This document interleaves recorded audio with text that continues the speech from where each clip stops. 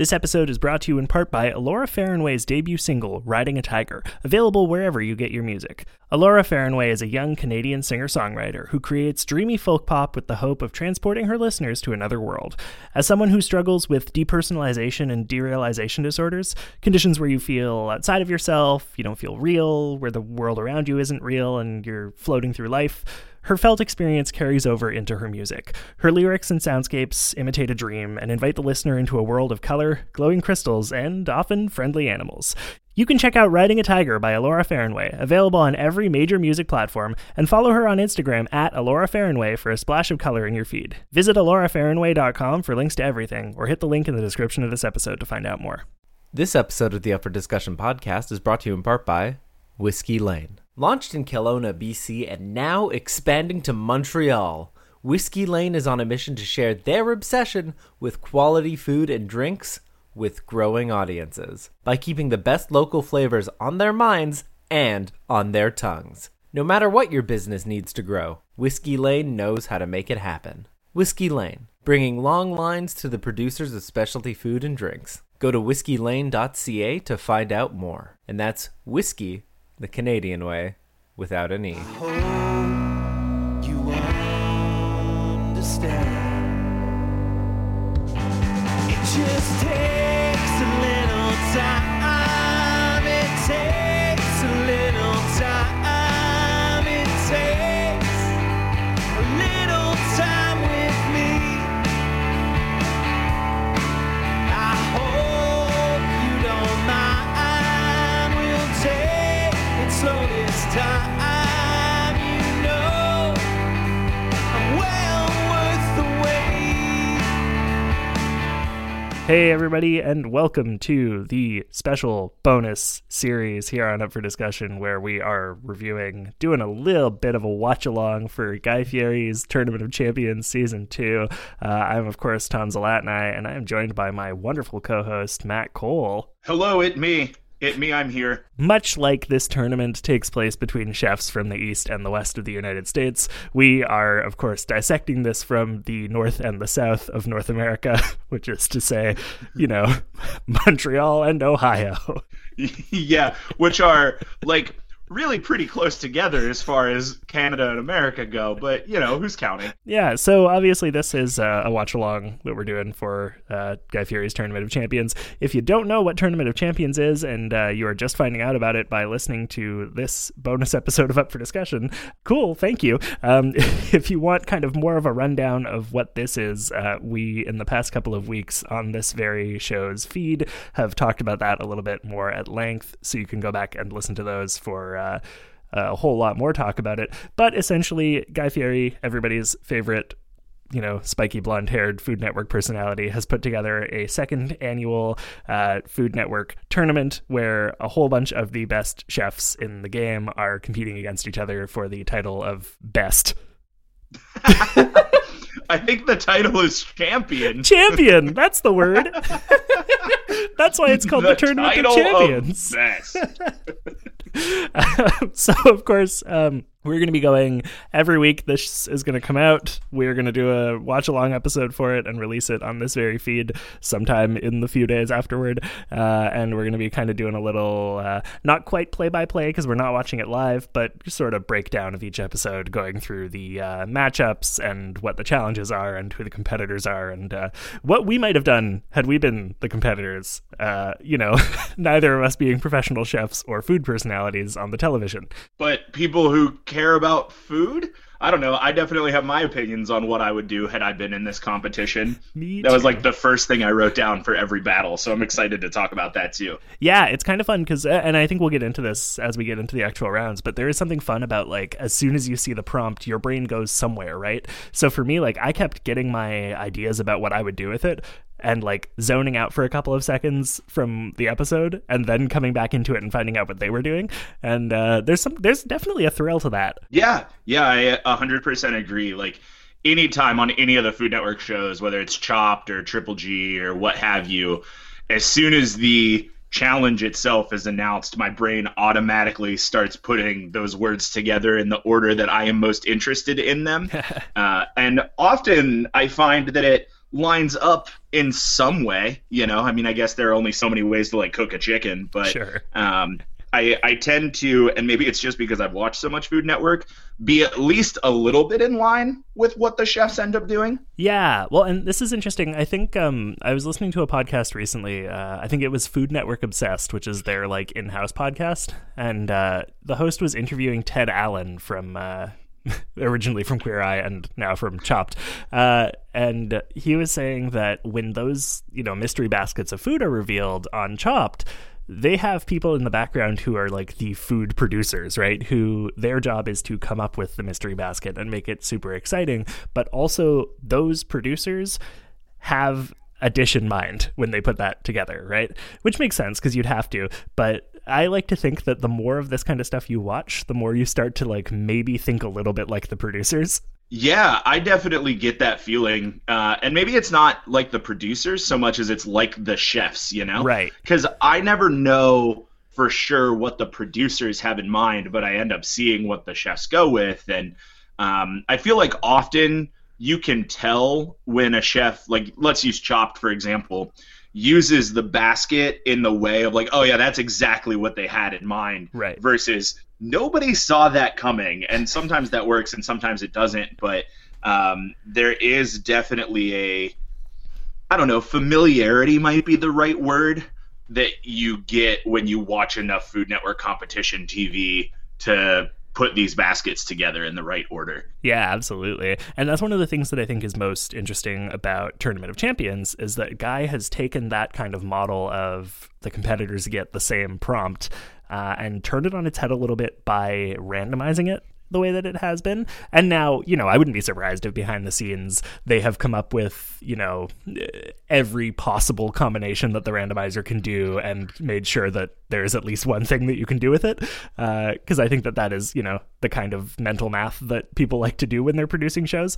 But I think that having that sort of randomness factored in makes the show more exciting for everybody involved, and two, it definitely ups that challenge a little bit more, because sometimes you're going to get ones that are extremely fucking obvious, like I would argue the first round, and sometimes you're going to get ones that make you go, I don't know, do I put shrimp in a blender? Let's see. I can tell you from personal experience that you don't put shrimp in the blender, that's not the thing that you do. Well, but I do think it's interesting that you said that the first round was super obvious, because neither of the chefs ended up going with the thing that I thought of for the first round when I first saw the randomizer. Okay. So not that I don't think it was obvious, because in my brain it was super obvious, but it did not end up being exactly what I had in mind. Sure. Well, okay, let's get into it. Let's talk about the very first round. So, of course, we are in the play-in tournament right now, which, long story short, there are 8 chefs, 4 from the East, 4 from the West, who are competing for 2 remaining slots in the actual tournament. Which, side note, I love that, because it means that we're getting like 2 extra episodes of the show that we wouldn't have gotten last season, plus all the ridiculous post-show commentary that feels like I'm watching Sportsnet. So, First round, we have Chris Cosentino versus Nyesha Arrington. I'll be honest with you, I don't really have a lot of background on either of these people. Me neither. When they first introduced really all of these chefs, the only 2 that I recognized, I guess we said we were going to talk about the first round, but we could jump in and say all 4 of the people competing in this West Coast play-in were Chris Cosentino, Nyesha Arrington, Chris O, and Philip Franklin Lee. Mm-hmm. And Chris O I recognized from Food Truck Race. Right. And Philip Franklin Lee I know because he's been on a bunch of different things. Right. But Chris Cosentino and Nyesha Arrington were totally new names to me. I hadn't really heard of them at all before. Yeah, same here. The only people actually that I knew going into this episode were Philip Franklin Lee and Elizabeth Faulkner, who was in the first season of Tournament of Champions, which is why I know her. So it definitely feels like an exciting thing to be able to witness these people who we haven't really had a whole lot of exposure to. And I mean, spoilers for people who are listening to this but didn't watch the episode, which feels odd, but like the winner of this was someone who like I am really excited to just see more of, because I have no conception of them as a person. Yeah, and I really liked their style of cooking too. So I am really interested to see them move forward, but we won't give you the big spoiler until the end of this episode. Yeah. So a quick Google search of Chris Cosentino tells me that he is a celebrity chef and personality who has done a whole lot of Iron Chef and Top Chef things. So, you know, he's got that going for him. And Nyesha Arrington is a Top Chef person. Oh, okay. Yeah, So- that's fine. I have watched, I would say, just slightly more than 0 Top Chef in my life. I have watched so little of it that I'm not even sure what the show is called.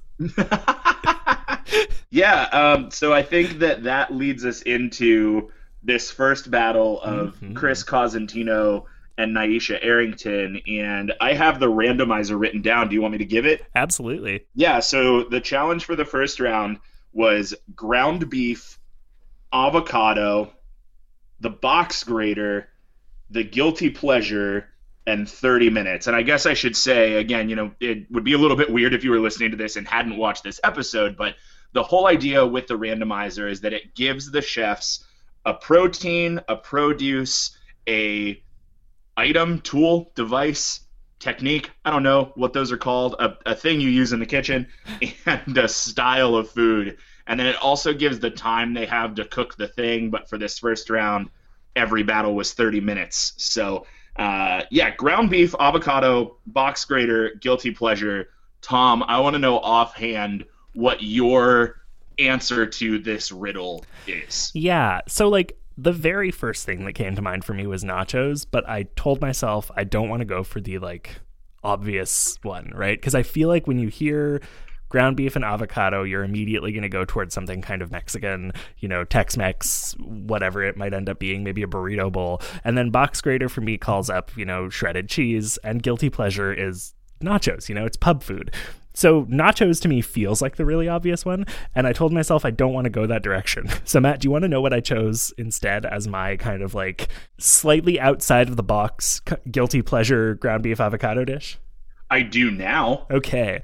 How familiar are you with corn cheese? Corn cheese? Corn cheese. So this is a Korean like pub food, bar food kind of thing. Think creamed corn meets nachos, I guess. Okay.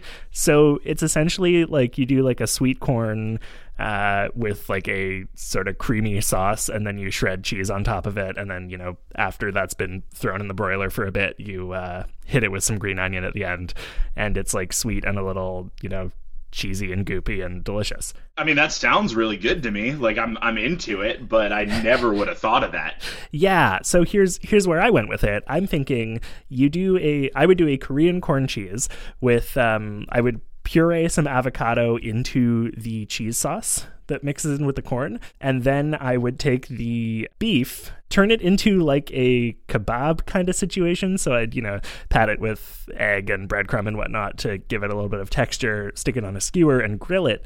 But before grilling it, I would hit it with some like bulgogi seasoning to give it that kind of Korean flavor. And granted, bulgogi is usually, you know, strips of beef, kind of steak sort of situation, shredded, whatever.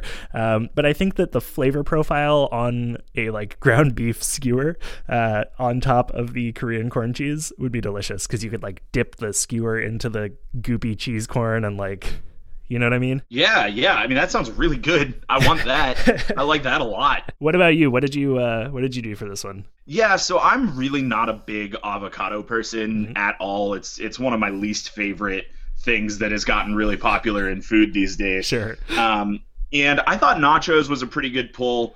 I mean, you know, shredded cheese and guac and nachos is definitely an easy one, but my brain went straight to like an avocado burger. Take your ground beef, make a good, well-seasoned burger. I would probably make some pubby guacamole and smash that up and smear that on the buns, and then just go for like and this isn't all stuff that I like, but I think it's stuff that would play well, like a mushroom and onion burger with melted shredded cheese and a big old smear of avocado. I'd call it more guacamole than like avocado puree, and then probably also 3 whole avocado slices and just make a big old juicy burger would be my go-to for a guilty pleasure with ground beef and avocado. Sure, I like that. It really puts the beef and the avocado forward. Yeah, exactly, which I have learned from my time in watching Food Network is the key to these shows. That's it. I thought briefly about how my dish hides the avocado a little bit. And I'm going to be honest, it's because I don't love avocado either.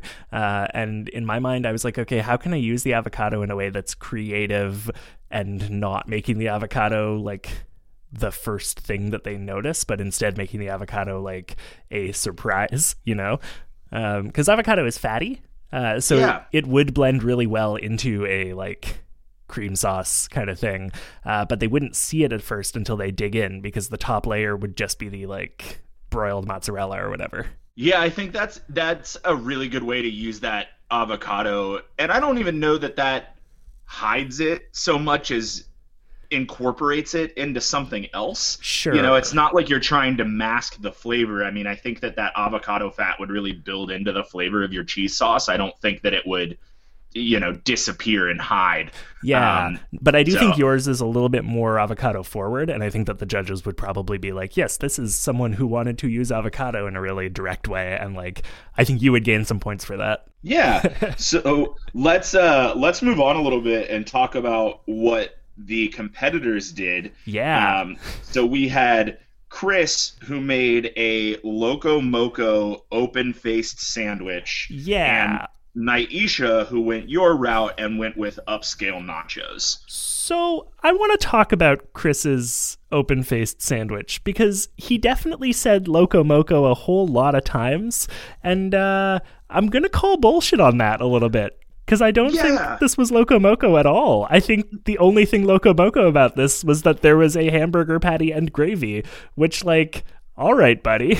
Sure. Right. Like, if you take a bunch of things that aren't Loco Moco and put them in the shape of Loco Moco, can you still call it Loco Moco?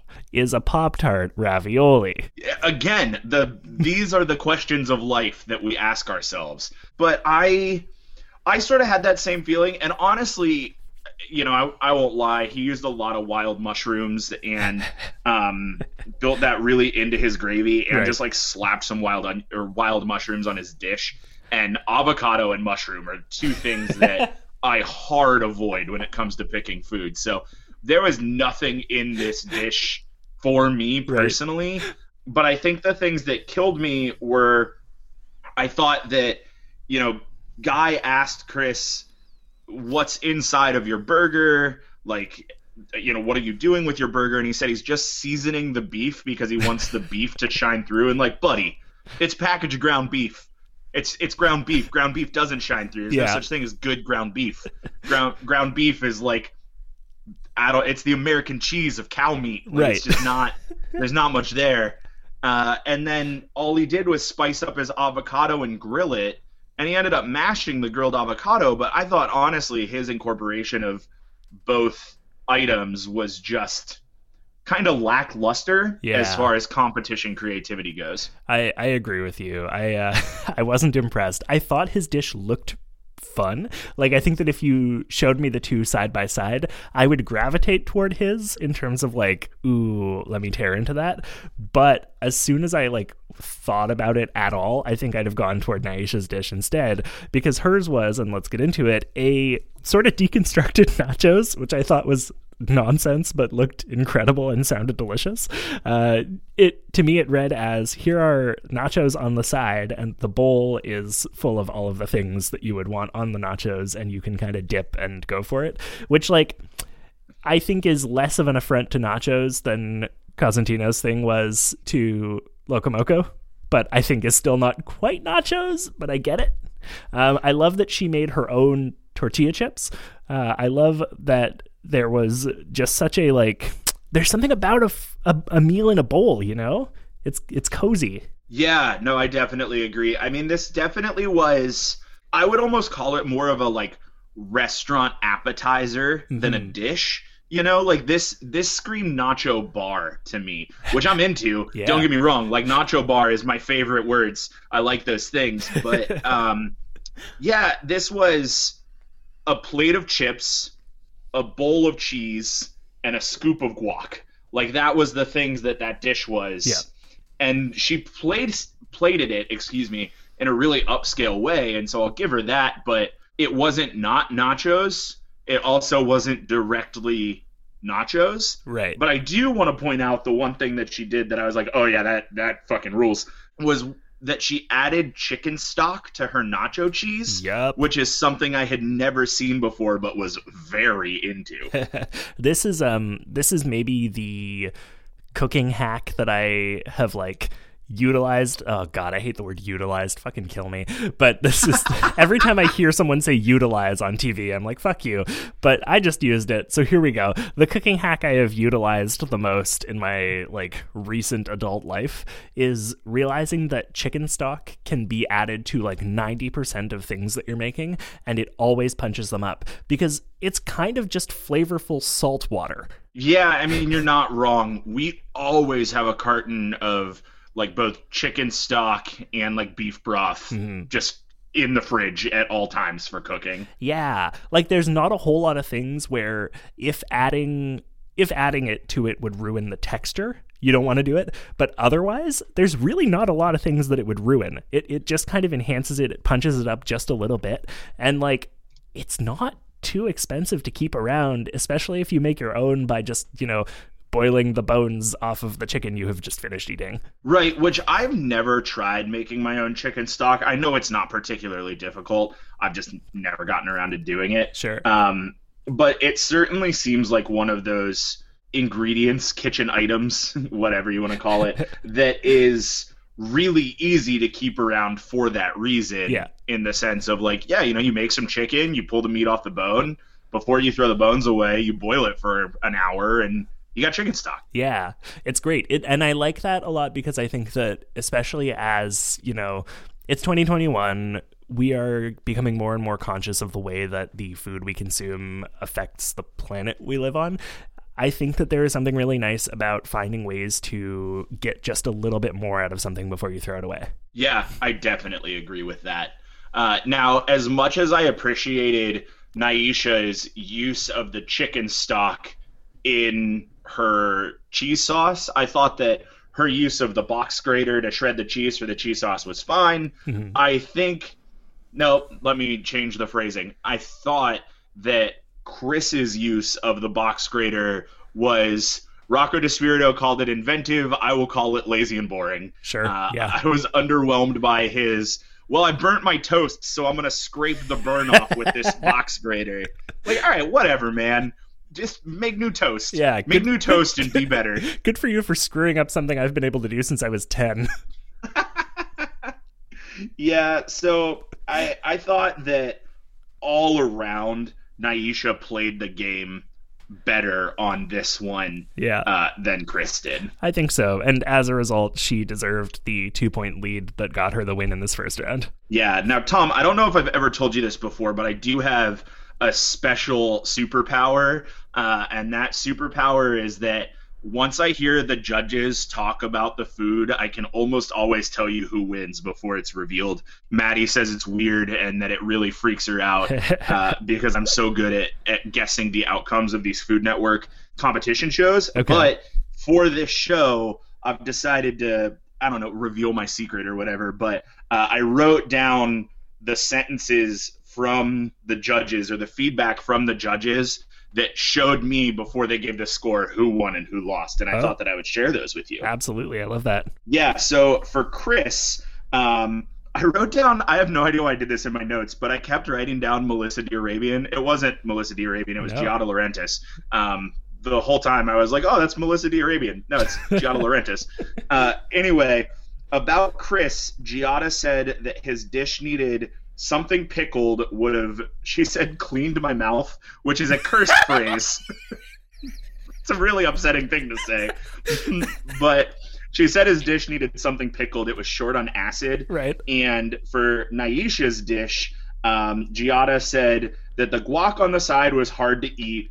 And Marcus Samuelson pointed out that the radishes she put in her cheese sauce would have been better outside of the dish because they got soggy. Now, one thing that I can tell you confidently about Food Network competition shows is that dish composition is almost always a greater sin than bad plating. And so not having acid in your dish is a much worse thing in the judge's eyes than your plating being off, even if that affects like the texture of the food, unless it's really bad and unforgivable. Toby's here to chime in, apparently. That's fine. Hi, Toby. So I think overall, well, I thought right away there that Nyesha definitely had it because her dish only had plating issues as opposed to composition issues that Chris has had. Yeah, that makes a lot of sense to me. I think, like, yeah, if you leave out things that feel important to the flavor of a dish, yeah, that's right, Toby, a monkey. If you leave out the monkey from the dish, you're gonna get the banana. That's what they always say. I love you, buddy. I'll see you soon, okay? Toby figured out doorknobs today. Oh boy, it sounds like it's going very well. It's going great. This week's episode is brought to you in part by an anonymous donation on behalf of Head and Hands. Head and Hands is a clinic in my neighborhood of NDG that's provided legal, medical, and social services to young people since the 1970s. Their goal is to provide preventative, inclusive, non-judgmental, and holistic resources for youth in Montreal to help the community at large. You can learn everything about what they're doing at headandhands.ca, and there's a link in the description of this episode for ease of access. If you're enjoying the show so far, make sure to hit subscribe on whatever platform you're listening on so that you never miss a new episode. While you're at it, consider leaving a rating and review on Apple Podcasts or sharing this episode with a friend. For every new review I get during the month of March, I'll be donating $2 to the Depot NDG, which is my local food bank. They do a lot of really great work. And the long and short of it is that they can turn every dollar into $3 worth of food for people in need. So by leaving a rating and review, you're making me give them $2, which makes them give $6 worth of food to people. So think about that for a minute. You do something for free, and $6 of good happens. That's pretty awesome. Make it happen. You can learn about everything that they're doing in the description below. I also wanted to let you know that our network is in the middle of a massive fundraising campaign over on Indiegogo. We're looking to raise $2,500 to buy a new computer for our main studio and invest in transcription services to make our content more accessible to the deaf and hard of hearing. At the time of recording, we've raised just under $2,200, which is awesome. We're really close to our goal.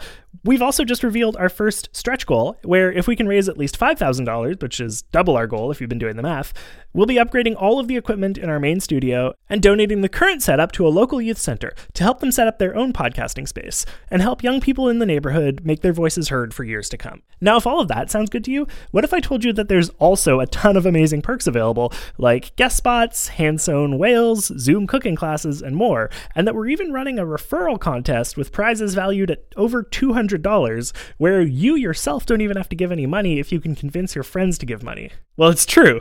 All of that is true. Pretty great, right? So go hit the Indiegogo link in the description of this episode and throw us a couple bucks, or participate in the referral contest, or both. Get yourself a shiny perk or two and help us make podcasting awesome and accessible.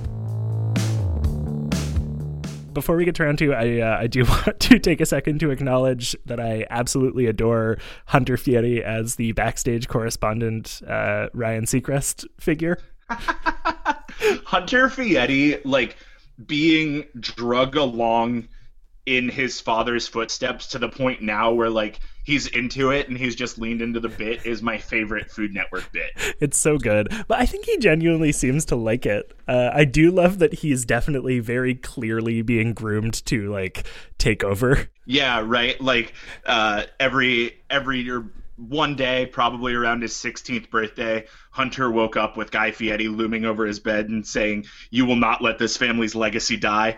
It's time to learn your place in the family business, son." We're gonna roll out. So, speaking of people who roll out, the first competitor in the second round is Chris O, who, like you said before, you know him from Food Network, from food trucks, rather. Yeah, to me, I think of him and I immediately think, like, oh yeah, he's the guy who does lots of really great street food. And then, of course, the second competitor in round two is Philip Franklin Lee, who maybe choose 2 names instead of 3, buddy. That's all I'm going to say. Never trust a man with 3 names. Never trust a man with 3 names. So going into the second round, I thought this one was a trickier round than the first round in terms of, like, figuring out what to do with it. Because the randomizer gave them chicken cutlets, shallots, a hand mixer, go-to takeout, and again, 30 minutes. Matt, what kind of jumped out at you initially as your like meal you would make with this? Yeah, so I won't lie. This one I immediately knew what direction I would go with it. Right. Did you go the same direction as the two competitors? Not exactly. Kind of similar to what Philip Franklin Lee did, but he left out some things that I think were really, really crucial. And that was that I would have gone with like a KFC famous bowl, basically here. I would have gone with a big old mashed potato bowl with, I would have cut that chicken cutlet up and done some really well fried popcorn chicken with that chicken cutlet. I probably would have pulled some corn off the cob, grilled that corn, pulled it off the cob, seasoned it up, thrown it in there, made a gravy. And then the big thing that I thought was a huge miss is that I would have done crispy onion straws, but I would have done those with the shallots and made like crispy deep fried onion straws to throw on top of that mashed potato bowl. Okay. Yeah, and that is 100% the direction that I would have gone. I love that. My gut response when I saw the ingredient list was the same as the competitors, and it was fried chicken.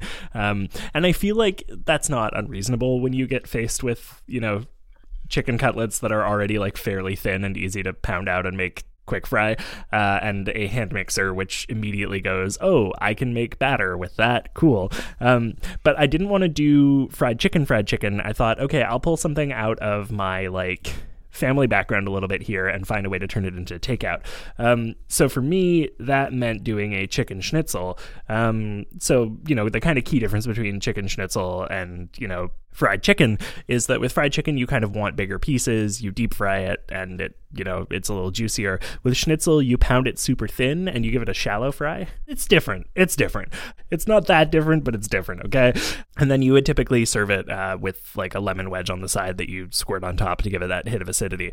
To incorporate the shallots, I would have done a quick pickle of the shallots, which is not all that different, I guess, from what I think it was Chris O did, right? He did a like kimchi pickled. Yeah. Yep. Mm-hmm. Yeah. So I like that idea. I would have done a quick pickled shallot, and there's a cucumber salad that my family has always made where you slice cucumber like razor thin and then soak it in vinegar for a while with some salt.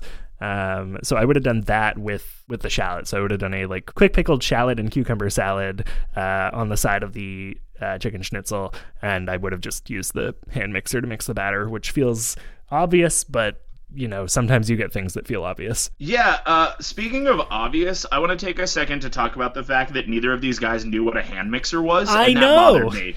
That bothered me a lot. Hand mixer equals not immersion blender. Yeah. I will say that I think that my entire life I heard that called an egg beater as opposed to a hand mixer, but I also went straight to what an actual hand mixer is instead of an immersion blender. So I was really surprised because I think the distinction for me is that whatever you call a hand mixer, you call it, right? Whether it's an egg beater, whether it's a hand mixer, but an immersion blender, you call an immersion blender. Right, yeah, 100%. Weirdly enough, I grew up calling immersion blenders milkshake blenders because that was the only thing my family ever used our 15-year-old immersion blender for. Sure. But like, I feel like hand mixer is hard to mess up because I grew up just calling it a mixer because we didn't have a stand mixer when I was a kid. Right. But if you have a stand mixer, it would stand to reason that a mixer you hold in your hand is a hand mixer. Gotta hand it to you. You got the logic on that one. Yeah, so that was really upsetting. That was like, man, have y'all gone so far away from the lay people of eating food that you no longer know the difference between hand mixers and immersion blenders, you cake eaters?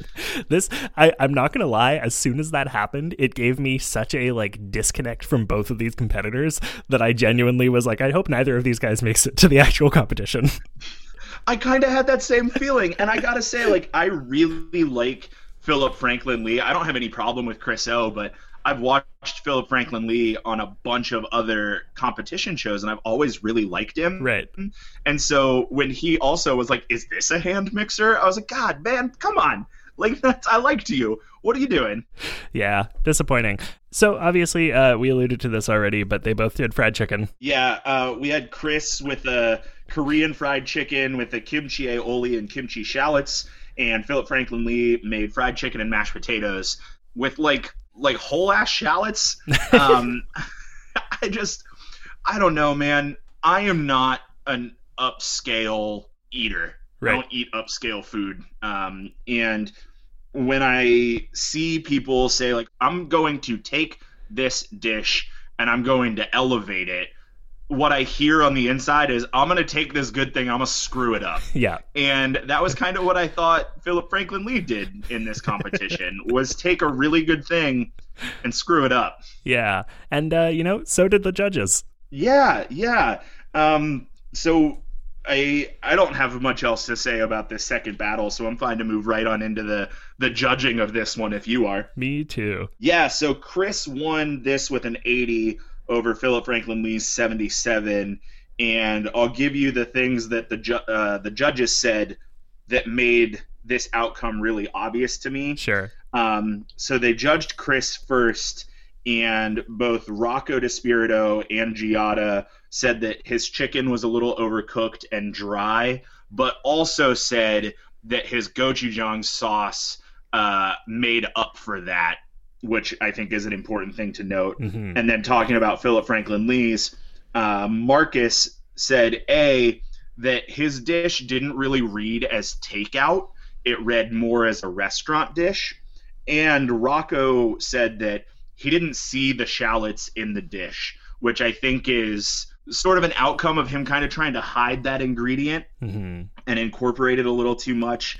And so my takeaway from that was, you've got Chris, who did the dish well but overcooked his protein a little bit, but not enough to ruin the dish, versus Philip Franklin Lee, who, A, it read as not takeout, so didn't accomplish that, like didn't check that box, and at least in one judge's mind left out a required ingredient. So Yeah. It was pretty obvious to me off the bat that one was going to go to Chris O. Yeah, I think so. Honestly, when as soon as Philip started talking about doing mashed potatoes with his, something in my mind said, this guy's gonna lose. I don't know what I don't know why. I just immediately was like, mashed potatoes isn't the play here. You're not gonna win with mashed potatoes. Yeah, I think you've got to do so. Going back to my idea of like a chicken bowl, a mashed potato bowl. Mm-hmm. I think the only way that you get away with mashed potatoes in this challenge is if you make mashed potatoes the delivery of the dish. Sure. Like mashed potatoes has to be the thing, and then that's what you're ordering. Like you're not ordering chicken with a side of mashed potatoes. You're ordering a mashed potato bowl that has chicken and shallots and corn and gravy on it. Yeah, that's it. Like I feel like I feel like Chris O's dish was a dish as opposed to like chicken with a side of mashed potatoes. Yeah, which is exactly how Philip Franklin Lee's read. Yeah. All right, so let's get into the final round. At this point, it is probably fairly obvious who the competitors are, but just as a way to, restate it, it is, of course, Nyesha Arrington against Chris O in the final round. Matt, do you want to read out the randomizer for this one? Yeah, I do. So the protein for this one was shrimp. The produce was russet potatoes. I don't remember what they call it. The tool. I think tool. The kitchen tool was a blender, and Guy Fieri said a regular blender or an immersion blender were both in play, which I have to imagine only happened because they pulled out immersion blenders in the last round, and Guy was like, oh yeah, we have those. And the style was Sunday brunch. Mm-hmm. Now, when I heard this one, my brain went, because I was finally stumped. Like with the other two rounds, the second they came up, I had an idea. With this one, I was like, oh, I don't want to shrimp a brunch. I don't want to shrimp a brunch at all, and had to really dig deep to figure out what I wanted to do with it. But I did have an idea, but I think I want to hear your idea first. Oh, Tom Zalatni, my sweet northern child. I'm going to teach you the ways. So not to promote my own episode of your own show, but if anyone hasn't heard the Up for Discussion that I was on, where I talked a lot about Southern food and Southern cooking, when they read out this randomizer, I was immediately taken back to Sunday brunch at the country club with my grandparents in Virginia. And immediately my brain said, yeah, easy. Shrimp and grits, home fries, hollandaise sauce. Those three things are all you need to take this randomizer and make an incredible Sunday brunch. I will eat shrimp and grits 24/7. It doesn't need to be breakfast. It doesn't need to be dinner. It doesn't need to be daylight. I'll eat shrimp and grits whenever you give them to me. But I do love shrimp and grits for breakfast. And you take your russet potatoes, you cube them, you fry them up really well in a pan, you season them really hard, you make some solid home fries, and then you get some nice lemony hollandaise sauce, because hollandaise sauce is like the official sauce of brunch. You cover everything in it, and you call it a day, and you have nailed this challenge in my mind. Okay. I like that a lot. I like that a lot more than what I came up with. Do you want to know what I came up with? I do. I super do. Also, I have a lot of questions about why you don't want shrimp for breakfast, but we can get to that. Well, okay. So I don't want shrimp for breakfast, I think, exclusively because I've just never had shrimp for breakfast. Okay, sure. Yeah, that's fine. Yeah. But I hearing you talk about it that way, I could get behind that dish. That sounds really good to me. Are you a shrimp and grits person? Do you like grits? I have never had shrimp and grits. I've never had grits. The closest I've gotten is polenta. Yeah, that's not that close. No. We need to get you some shrimp and grits. I don't know if I can ship shrimp and grits to Montreal, but one of these days we'll get you shrimp and grits. Well, COVID cases are going down. Maybe soon enough I can just come get some. Yeah, 2 or 3 years now we'll get you down here. Exactly.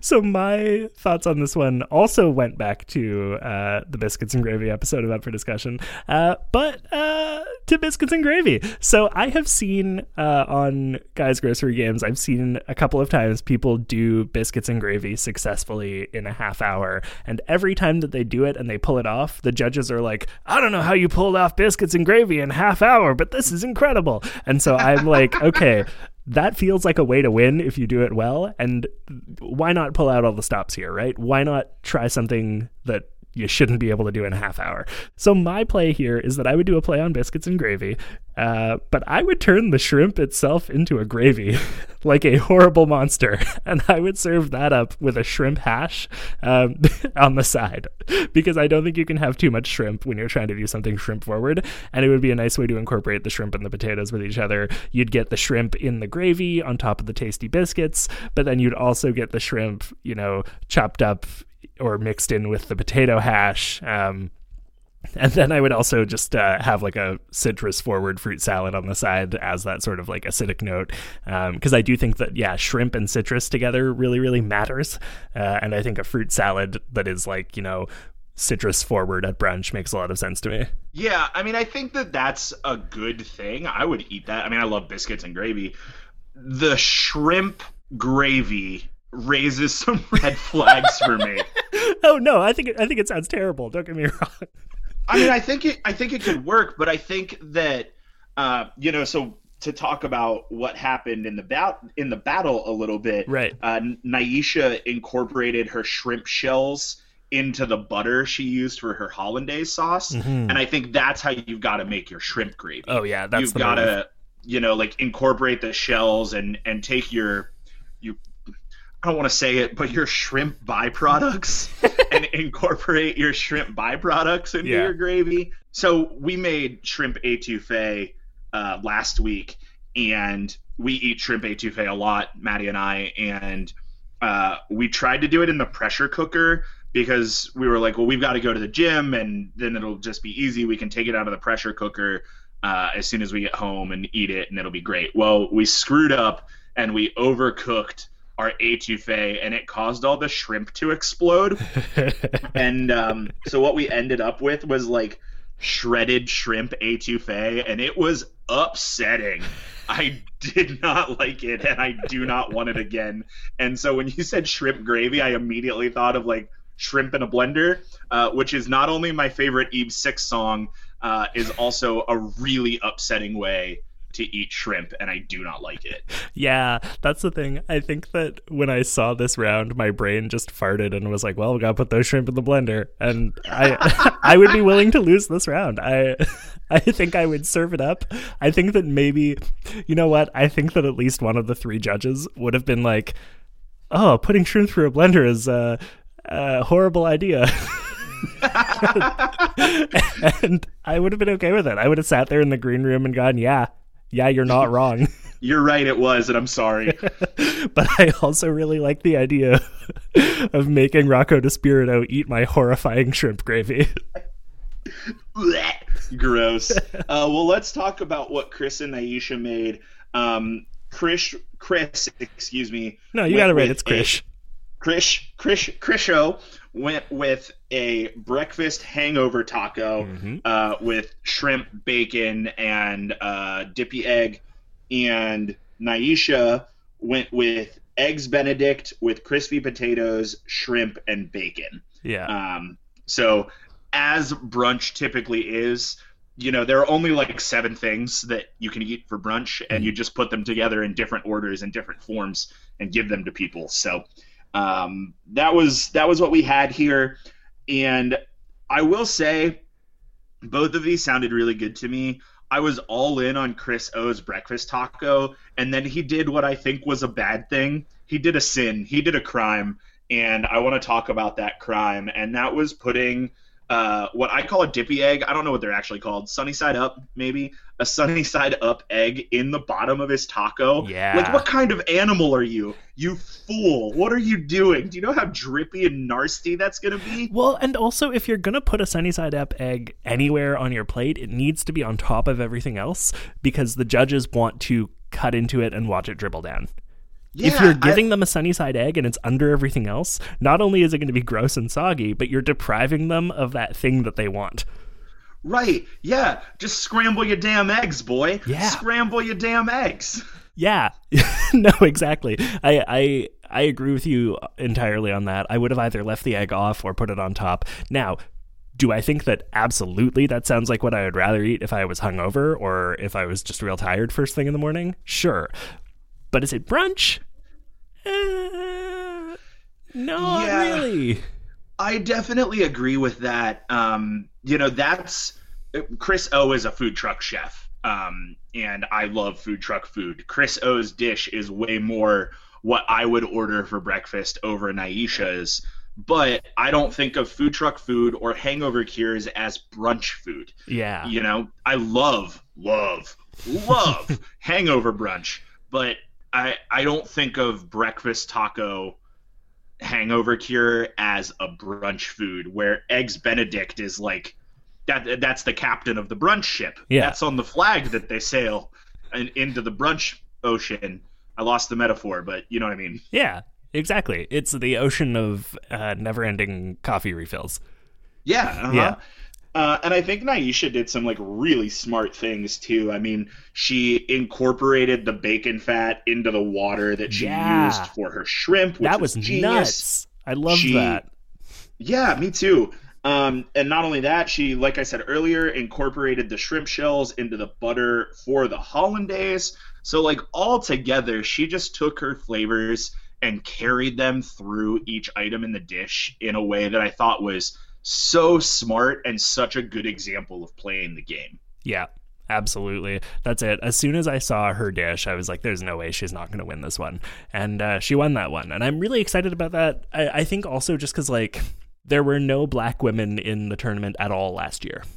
And I also, there wouldn't be a black woman in the tournament this year if she had not won this. And I think that it is rad to see that representation, because I think that we don't get it that often. Like, even on the Food Network writ large, we've got Sunny Anderson and Sergey Fraser.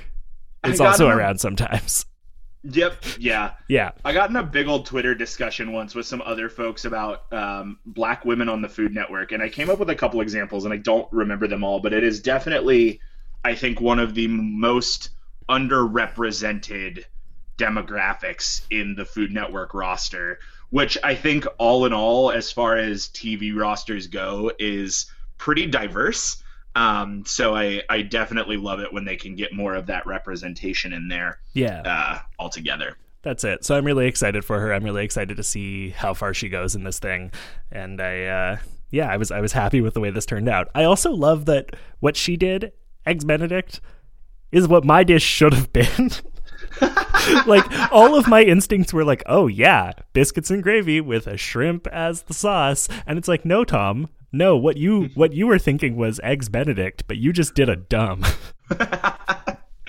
There were a couple of other things I wanted to point out before we wrapped up here. Sure. And that was that I love nothing more than when you get these diner chefs or food truck chefs or, you know, not fine dining chefs coming onto these competition shows and doing a thing that blows the mind of the professional chefs. I love it.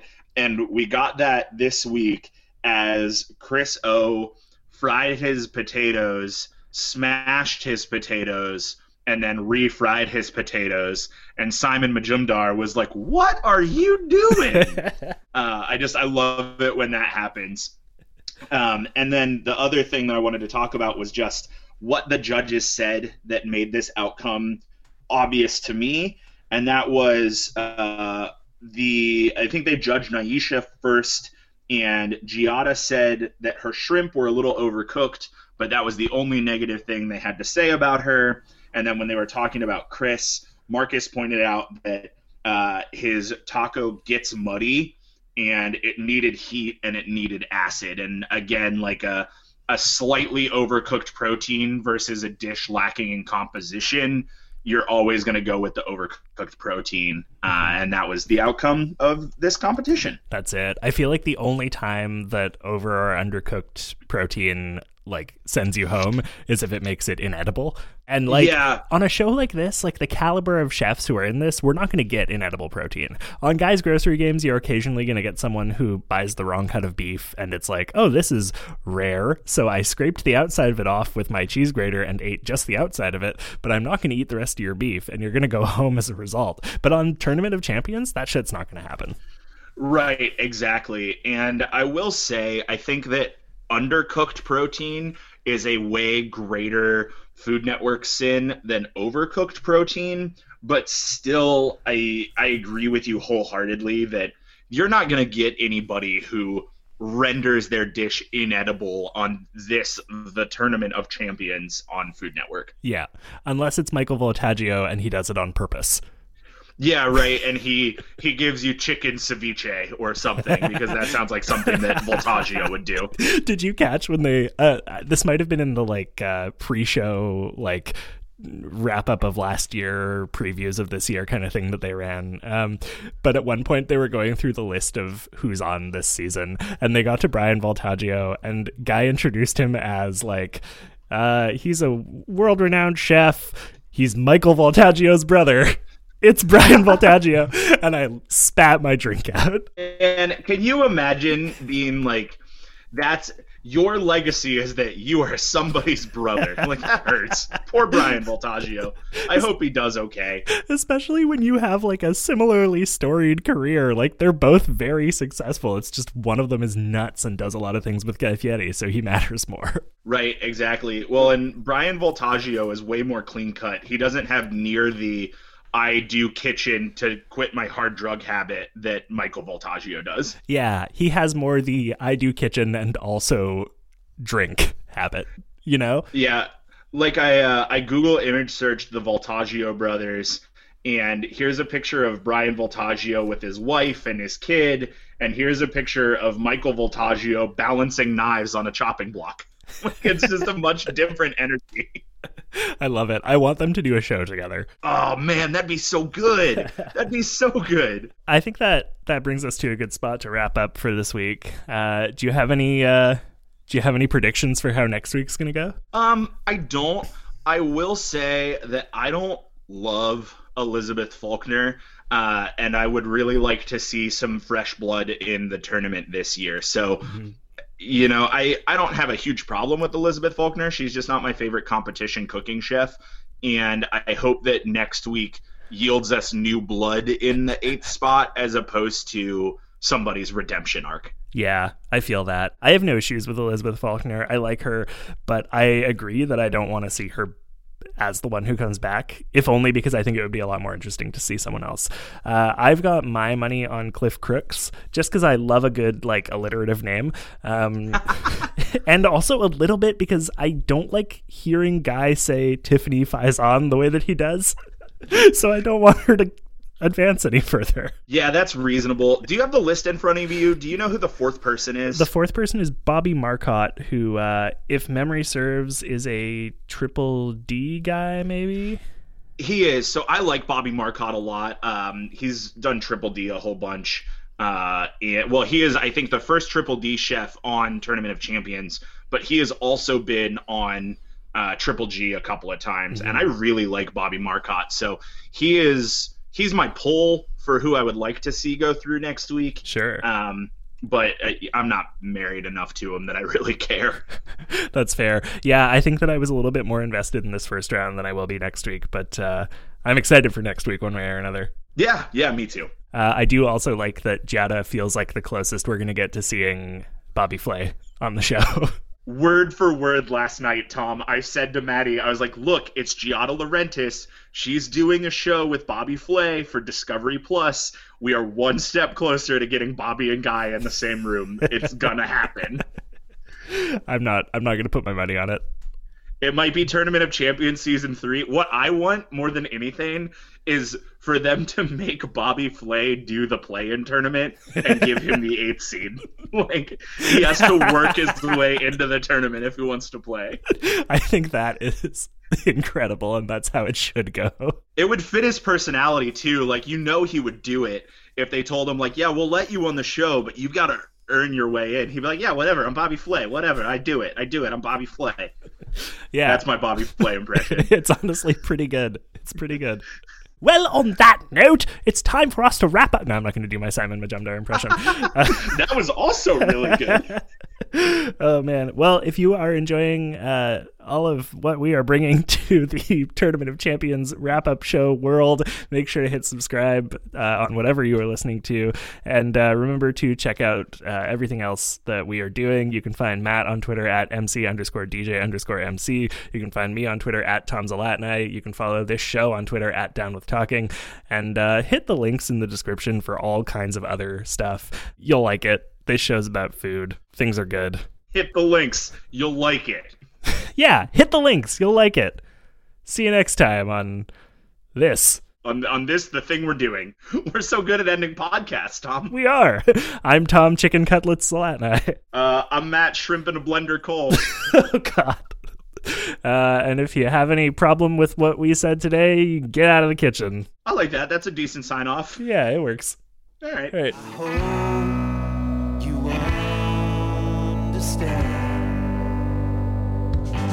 It just takes a little time. It takes a little time. It takes a little time with me.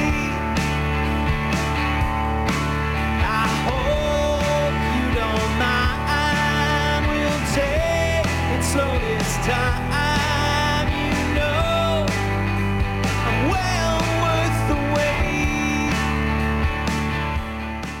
What Mega Man boss would make the most terrifying kaiju? I, for one, want to be the first to welcome our new kaiju overlords. How would Adam Sandler fit in the MCU? I injected myself with the Green Goblin serum. Oh! Debate This is a podcast that asks the questions about your favorite video games and comics that no one is asking. Find us on Apple Podcasts, Spotify, Stitcher, or wherever else you download podcasts. And on social media at Debate This Cast. None of It's that so is mind close, control. though. It's so close. It's not And it's- so it- close. If you're someone who interacts with kids, you're probably familiar with moments of being asked questions you're just not equipped to answer. Whether it's the old favorite, where do babies come from, or the nuances of discrimination, Rad Child Podcast has your back. Each episode, your host, Seth Day, leads a discussion about topics like race, disability, loss, gender, sexuality, and so much more. Our goal is to give grown-ups the tools to talk to kids about almost anything. So come give a listen. Rad Child Podcast, helping to raise a generation of open, compassionate, rad kids. Available on iTunes, Spotify, Stitcher, and just about anywhere else.